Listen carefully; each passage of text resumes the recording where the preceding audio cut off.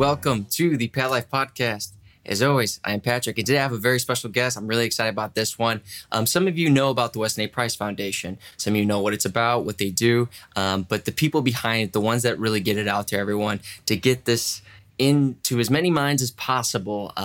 There's some big players here, and today I have with me the biggest right now. It's Sally Fallon Morell. How are you? I'm fine. Thanks for having me. Oh, it is my pleasure. And I don't want to take any unnecessary time to go on all these different tangents, because I do, for those who listen. So we're going to focus on just getting right to the point. So maybe if you can, Sally, talk to us a little bit about who you are, what you do, and your role at the Weston A. Price Foundation. Well, thank you. I'm Sally Fallon Morell, and my husband and I founded the Weston A. Price Foundation in 1999. We are a nutrition education foundation. We publish a journal. We have a podcast. We do a conference every year, a lot of educational materials. And we are going strong after almost 25 years. You've got mail. Yeah. So we have no ties to the food industry or the government, so we can tell the truth. We're not selling any products. And we are just trying to educate people on what constitutes a healthy diet. And it's not anything that you're hearing from the government, for sure, from most people, actually. Most people think that a healthy diet is a low-fat diet. And that could not be further from the truth. A healthy diet is a diet rich in nutritious animal fats. Absolutely. And this is like I said before we came on, one of the biggest reasons I wanted to bring you on. And those who listen to the show totally are in the same ballpark as us. But for those who may be new to the show, this isn't us talking in conspiracy. This is backed by a lot of data, a lot of information, a lot of ancient cultures or more indigenous cultures. And this is what Weston A. Price was doing. And, so I'm totally on board, and we're going to dive into all of that, because my background in personal training, like weight management, all this stuff, all these names and labels, essentially is just trying to help people understand thyself. Mm-hmm. So you guys are doing that. So maybe if we can talk about a little bit who Weston A. Price was. Okay, so Weston Price was a dentist. He wrote a wonderful book called Nutrition and Physical Degeneration, which was a record of what he had found in his travels throughout the world studying what you call primitive people. He used the word primitive, but he was using it as a compliment. And he found 14 groups with excellent dental health. He was, after all, a dentist. And they had no cavities, or virtually no cavities, and naturally straight teeth, broad faces, excellent bone structure. So he was curious what kind of diet resulted in this excellent bone structure. And he showed that as soon as they went off the traditional diet and started eating processed foods, first of all, they developed tremendous tooth decay, but the next generation, the generation born to parents who were eating processed foods, did not look the same as their parents. They had more narrow faces, their bodies were not as sturdy and strong, and they had more trouble having children. Childbirth became very difficult and painful, life-threatening even. So he called that physical degeneration. And when they stayed on this diet, each generation got weaker and more pronounced in the degeneration. Mm-hmm. And so they were eating this more Western diet. Was it just him sitting back and observing like a colonization occurring, or was this like he was part of a study giving this to people? Was it just purely observation? It was just observational, but he also took the traditional foods home to his laboratory and analyzed them for vitamin and minerals and the content of vitamin and minerals. These diets were extremely high in minerals, at least 4 times more than the traditional diet of his day. But they were really high in what he called the fat-soluble activators. And these are the vitamins that we get exclusively from animal fats, so vitamins A, D, and K. And so we have Okay. been promoting this knowledge, but also how to maximize these vitamins in your diet. And one important way is to get our animals back on pasture again. hmm We talk a lot about that on the show. Bring on a lot of farmers. So if you can maybe just Mhm. from your point of view, just elaborate kind of how you Well, express this to people. I get very frustrated with this because I totally support grass based agriculture, but it's often promoted as good because the meat is lean. And the benefit is in the fats. And if you don't have the fats, you're not really getting all the benefit. So, Yeah. for sure, the butter fat and the egg yolks, but also the fat in the meat. Pork fat, lard is an extremely healthy fat we should all have in our diet, hmm and then the beef fat as well. So the goal is to get the fats in the Right. diet. So this will kind of lead us into the little nefarious stuff. Everyone who isn't privy to what we're talking about is like, what is this lady What? talking I know. about? So can you maybe describe a little bit more why this fat's so important, why it's been completely, side railed in our modern dietary world? Well, I'll answer the second question first. It's been sidelined because in the early 1900s, a competitor came along, and that was the what I call the industrial seed oils. They figured out how to get oil out of corn and cottonseed and soybeans, and also how to harden the oil so they could make something that resembled butter or lard.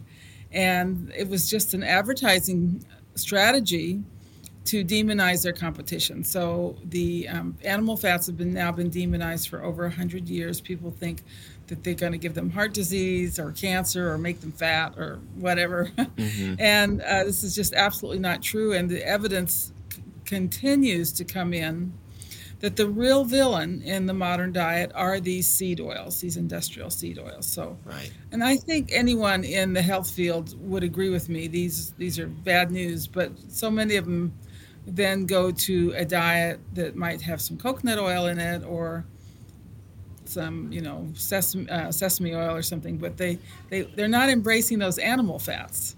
Right. And so what is it about then, as you keep saying about the animal fats, we talk about the different vitamins, but is there something else in specific to the animal fats that is so Well, nutritious? first of all, these fats are saturated, and contrary to what we've been told, the saturated fats are absolutely critical for health. That's the kind of fat that our body wants and needs to such a great extent that we do have a backup plan if we're not getting them in our diet. And that is we make these saturated fats out of carbohydrates. So if you are avoiding animal fats, you will crave carbohydrates because that's what you need to make the fats. The problem is with the carbohydrates, they're they are very depleting. They use up nutrients, and they're not providing the fat soluble vitamins. Absolutely. And this is something I talk a lot about with people, especially people that ask me about like protein powders and stuff, but it all comes back to animal fats as I go and I explain it. Maybe you can elaborate. It's the modern mindset with pharmacology, all this stuff where it's like we want to extract one piece of the whole in order Right. And to give yeah, you this notion that, oh, I'm getting protein. And it's like, but you don't understand that the body doesn't know how or doesn't process the isolate the same way that it's processing the exactly. entirety. And the one biggest thing, and this is something that I've been looking into a lot, and you can elaborate, hopefully, is that when you're eating meat on the bone, not just grounded, but like eating it on the bone, you're getting way more of those natural minerals, those vitamins, even if you're not getting the bone marrow itself, but you're getting it on the bone. It's your body's able to absorb or utilize more of the protein, more of the minerals, more of the fat solubles and things like that. So, Well, we certainly should use the bones. We advocate making a bone broth with the mhm. bones, and then uh, making a sauce and putting that on your meat.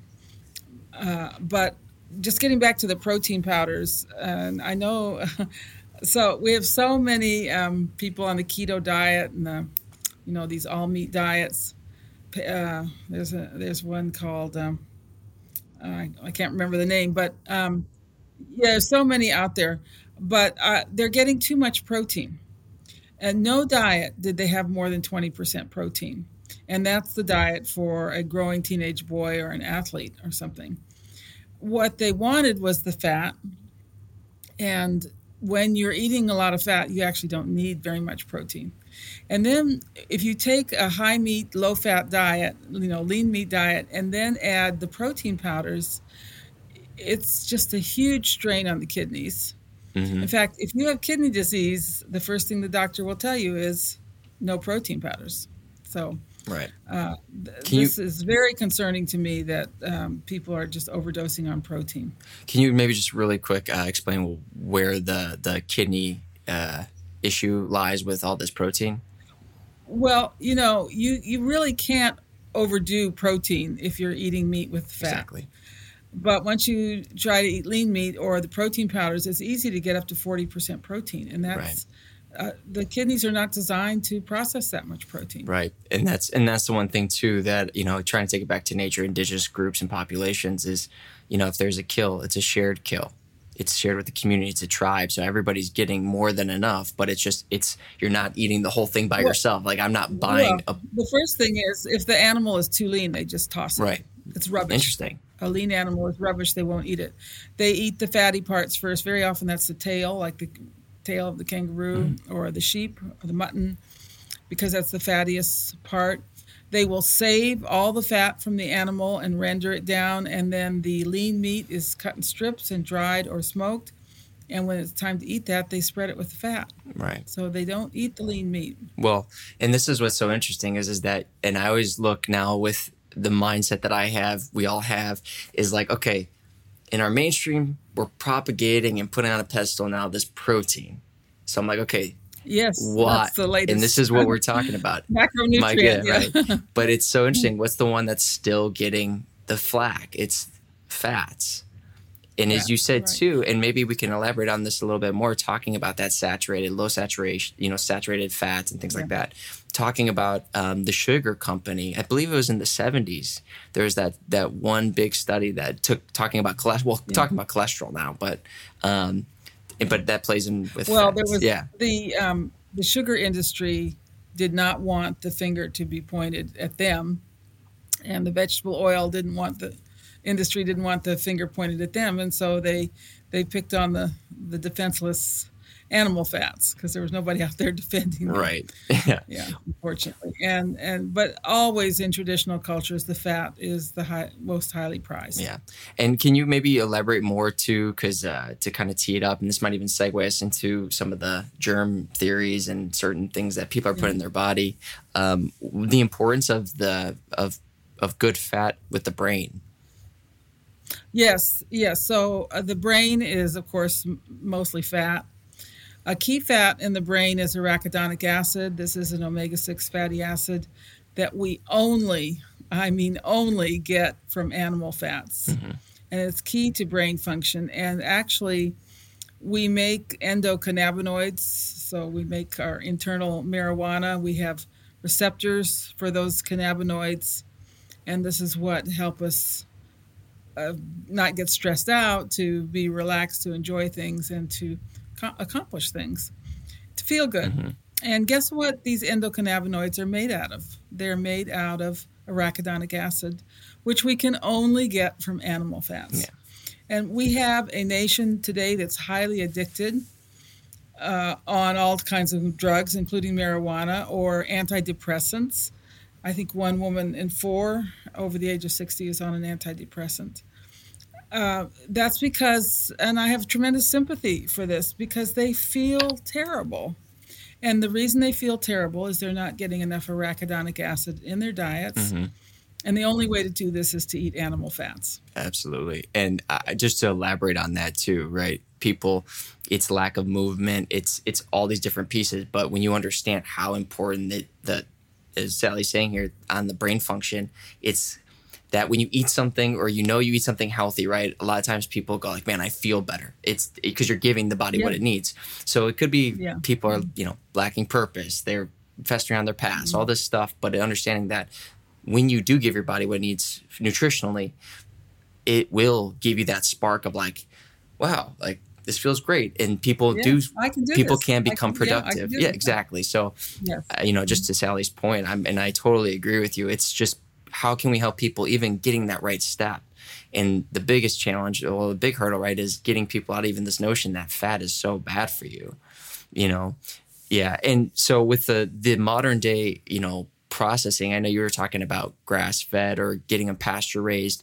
There's so many deceptions now and sleight of hands that's going on with that. What is your view on like a pasture raised? Because I know people like with grass fed, for example, people that farmers would be like, yeah, they could feed the cow grass early on in their life, and then it's mostly, the mixtures that they're creating, and that's considered grass fed. So I don't know if you want to elaborate on how you see a pure pasture raised. Oh, hold on one second. All right. We're back. We had a little bit of a technical difficulty. We got storms happening, so we're good Okay. though. So I kind of forgot where we left off on that, but I know we were diving into. Do you remember? Talking about arachidonic acid, I Okay, think. yeah. Yeah. If you want to keep going with that, let's. I'll let you have the floor. Well, just that arachidonic acid is a special type of fat. 11% of our brain is arachidonic acid, and it also is the basis for our endocannabinoids that we make out of arachidonic acid. We only can get this from animal fat. Mm-hmm. So if you're not eating the animal fat, you're not going to feel very well. Yeah. So to that point, does that have an effect? Does that play a role, or the lack thereof, in people with like Alzheimer's and autism? Does that have any relationship or correlation? Yes, yes, I'm sure. But also depression, Mm-hmm.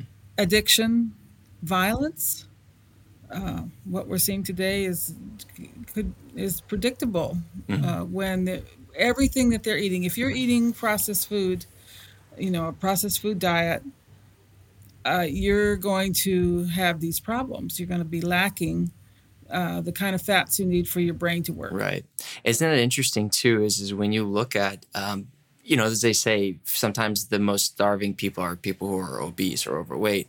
It's this mindset, like when Yes, we look right. at the animalistic part of our mind, where it's like survival, food, this and that. When you see a lot of the violence, even though people are Yeah. eating, that mindset where the brain's like, I They're not need to nourishing survive. themselves. Right. So it's like, it's aggressive. It's Yeah. almost like it's always on edge, And I'm right? also very concerned. Yeah, I'm concerned about people not getting enough salt. Salt has been demonized as well as animal fats, and some people need quite a bit of salt. I'm one of those people. I try to eat about 3 teaspoons of salt a day, Hmm. and salt is critical for neurological function. Can you elaborate a little bit more for those who are like, wait, what? Yeah. Well, yeah, right. So we need sodium to make glial cells in our brain, and glial cells are the cells that make connections and that allow us to be creative and act in a civilized way. And we need the chloride part of salt, sodium chloride, right, to digest meat. And again, we have these diets that are very high in meat, no salt, no fat, no carbohydrates. This is a recipe for disaster, Hmm. just a recipe for disaster. Right. And and that goes back to what we were talking about with eating the whole of that animal, or getting it as a whole, one body, one unit, rather than trying to isolate meat, the protein, trying to isolate, you Yeah. know, So right, the lack of fat. Like, that's not natural. yeah, you That, want the fat with your meat, and you want the organ meats too, because the organ meats is where the real nutrition is. yeah. Can you talk a little bit more about what the organ meats? What are the benefits of, like, let's just say liver? I know that's the biggest one right now. Well, It, liver is very high in fat soluble vitamins. It is the most nutritious food there is. mhm, It's higher than meat. It's higher than anything else. And traditional cultures always ate these organ meats usually first, and we usually do not eat them. mhm, And I think there's a real need for making offal taste good, as I like to say, sausage and meat products that include the organ meats. Now, here in the Mid Atlantic, Maryland, we can get scrapple, which is made from the scraps of the pig, Mm-hmm. along with the broth and some cornmeal added. It's a wonderful, wonderful food. But you can't get that everywhere in the country, and most people don't even know what it is. Right. So, one of the big things too is understanding the role of the liver in the body. So maybe we can talk about, if you can elaborate a little bit more, like what is the role of the liver? What is its process? What is its function? And then why is it that we're eating? Well, it's the process of all our food. It makes all our enzymes. It's helps detoxify. It's just the major protective organ. And by the way, the liver requires saturated fats to function properly. There was an old saying: if you were going to go out drinking, you eat a stick of butter first to protect your liver. Right. And this is where, for those listening who may be new to this is where it all starts to come back. How many people into society today having liver issues? We're in a society where a lot of people want to go out and party and this and that. It's endemic. You're yes. just destroying the liver. Yeah. So we're destroying the liver with over alcohol, literally poisoning it with over alcoholic consumption, lack of saturated fats, the ability to the body. And then poisons like Tylenol are very toxic to the liver. Yeah, I was going to say, so what, for those who don't know, maybe they know it's not the best for me. Why is it so toxic to the liver? For Tylenol? Is it? I don't know the mechanism. Oh, okay. I don't know the mechanism, but it's... No, I'm definitely with you. The thing is understanding too, like when you're taking, I'm ultimately getting for all those listening, when you're taking things that aren't natural to the body, right? Again, Tylenol's trying to pull certain, chemical bonds that are found in nature basically and going, oh, we need this little piece here. And then they put it in with all their other junk, which is, I'm teeing us up here. It leads us to being like, oh, we're putting all this other stuff that's just completely destroying the body. But look, we have this one little chemical bond that's supposed to help you, not actually get to the root of the problem, the root of the issue. It's just going to keep masking it, trying to put Band-Aids. And then ultimately, as it's putting a Band-Aid on you, it's stabbing you in the liver, being like, oh, So this is a huge issue that we're dealing with. And a lot of it has to do, as we're segueing a little bit, and what you talk a lot about is this germ theory and understanding what this has been doing to us as a society, and where you have, for those who are privy, you're right in line with where we all see it. But for those new, what is going on with germ theory? Well, Tom Cowan and I have written a book called The Contagion Myth, in which we argue that germs, bacteria and viruses, do not cause disease. In the case of germs, in the case of bacteria, they are innocent bystanders. They actually are the garbage men. They come and clean up the debris if we have inflammation or pain or whatever. And they're not the cause. They just come and clean up things. And we argue that viruses don't even exist. This is a completely phony discipline, virology. It's based on all kinds of fraudulent methods that are supposedly showing you viruses, but they don't show you viruses. And so we argue that there's no such thing as contagious disease. What causes disease is nutrient deficiencies, poisons, and you can also say injuries, such as birth injuries. But it's not germs. Now, the germ theory is very convenient to the medical profession because they don't have to look elsewhere. Yeah. If they're saying germs cause disease, they don't have to look at your diet. They don't have to look at your, any poisons in your life, so it's very convenient for the medical profession. And the whole practice of vaccination, of course, is based on the germ theory. The idea that we're going to give you a little bit of these germs or the proteins the germs produce or whatever, and that'll make you have a kind of a mild form of the illness, and then you won't get the real illness. That's the theory. And it's a crazy theory. I mean, it's just not true. I can give you a really good example, and that's smallpox. Let's do it. Dr. Campbell, who studied smallpox, had a clinic, and he got rid of smallpox by strict sanitation that got rid of bed bugs. He believed smallpox was caused by bed bug bites, and indeed, bed bugs have real toxins in their bites. But he said this the whole idea of immunity is nonsense. He said, I've seen many people get smallpox, recover, and get smallpox again. They don't become immune because they've had smallpox. Yep. And so and if you can maybe elaborate a little bit more on some of the other diseases, let's just say, that has been completely Yeah, because I'm going to have to, explain, well, what are all these diseases? What causes Exactly. them? So we'll start with polio, which is the disease that was so seared in our minds because of the pictures of the iron lungs. And polio was caused by neurotoxic pesticides, first by lead arsenate, which was the first time it was used for the gypsy moth, which was accidentally released in the United States. Oh dear. Okay, which was accidentally released in the United States and was killing all the oak trees. And so they were, after World War One, all these pilots came back. They had nothing to do. So they were spraying this lead arsenate everywhere. And it was on all the fruit. It was on apples and blueberries and strawberries. And it became very clear that this was making people sick. And they, had to stop using it. But what were they going to use? Well, then DDT came along. And this was going to be the answer. It was perfectly safe, right? And so this was sort of after the Second World War. The pilots came back from the war and they were spraying DDT everywhere. You could buy cans of DDT and spray it in your house. It was being sprayed with these big sprayers in dairies. And the trucks went along the streets with the DDT spraying out the back of the truck and the children playing in the DDT. And it turns out DDT was just as toxic as lead arsenate. And it was only after they banned DDT that the polio started to go away. And now the only cases we get are from the vaccination itself. Right.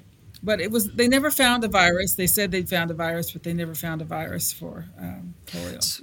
So all great stuff. And there's so many ways we can lead this. So let's start with what you just said about how people say they found something and they don't actually find it. What can you maybe elaborate on that? Because this and by the way, so people might say, well, so what?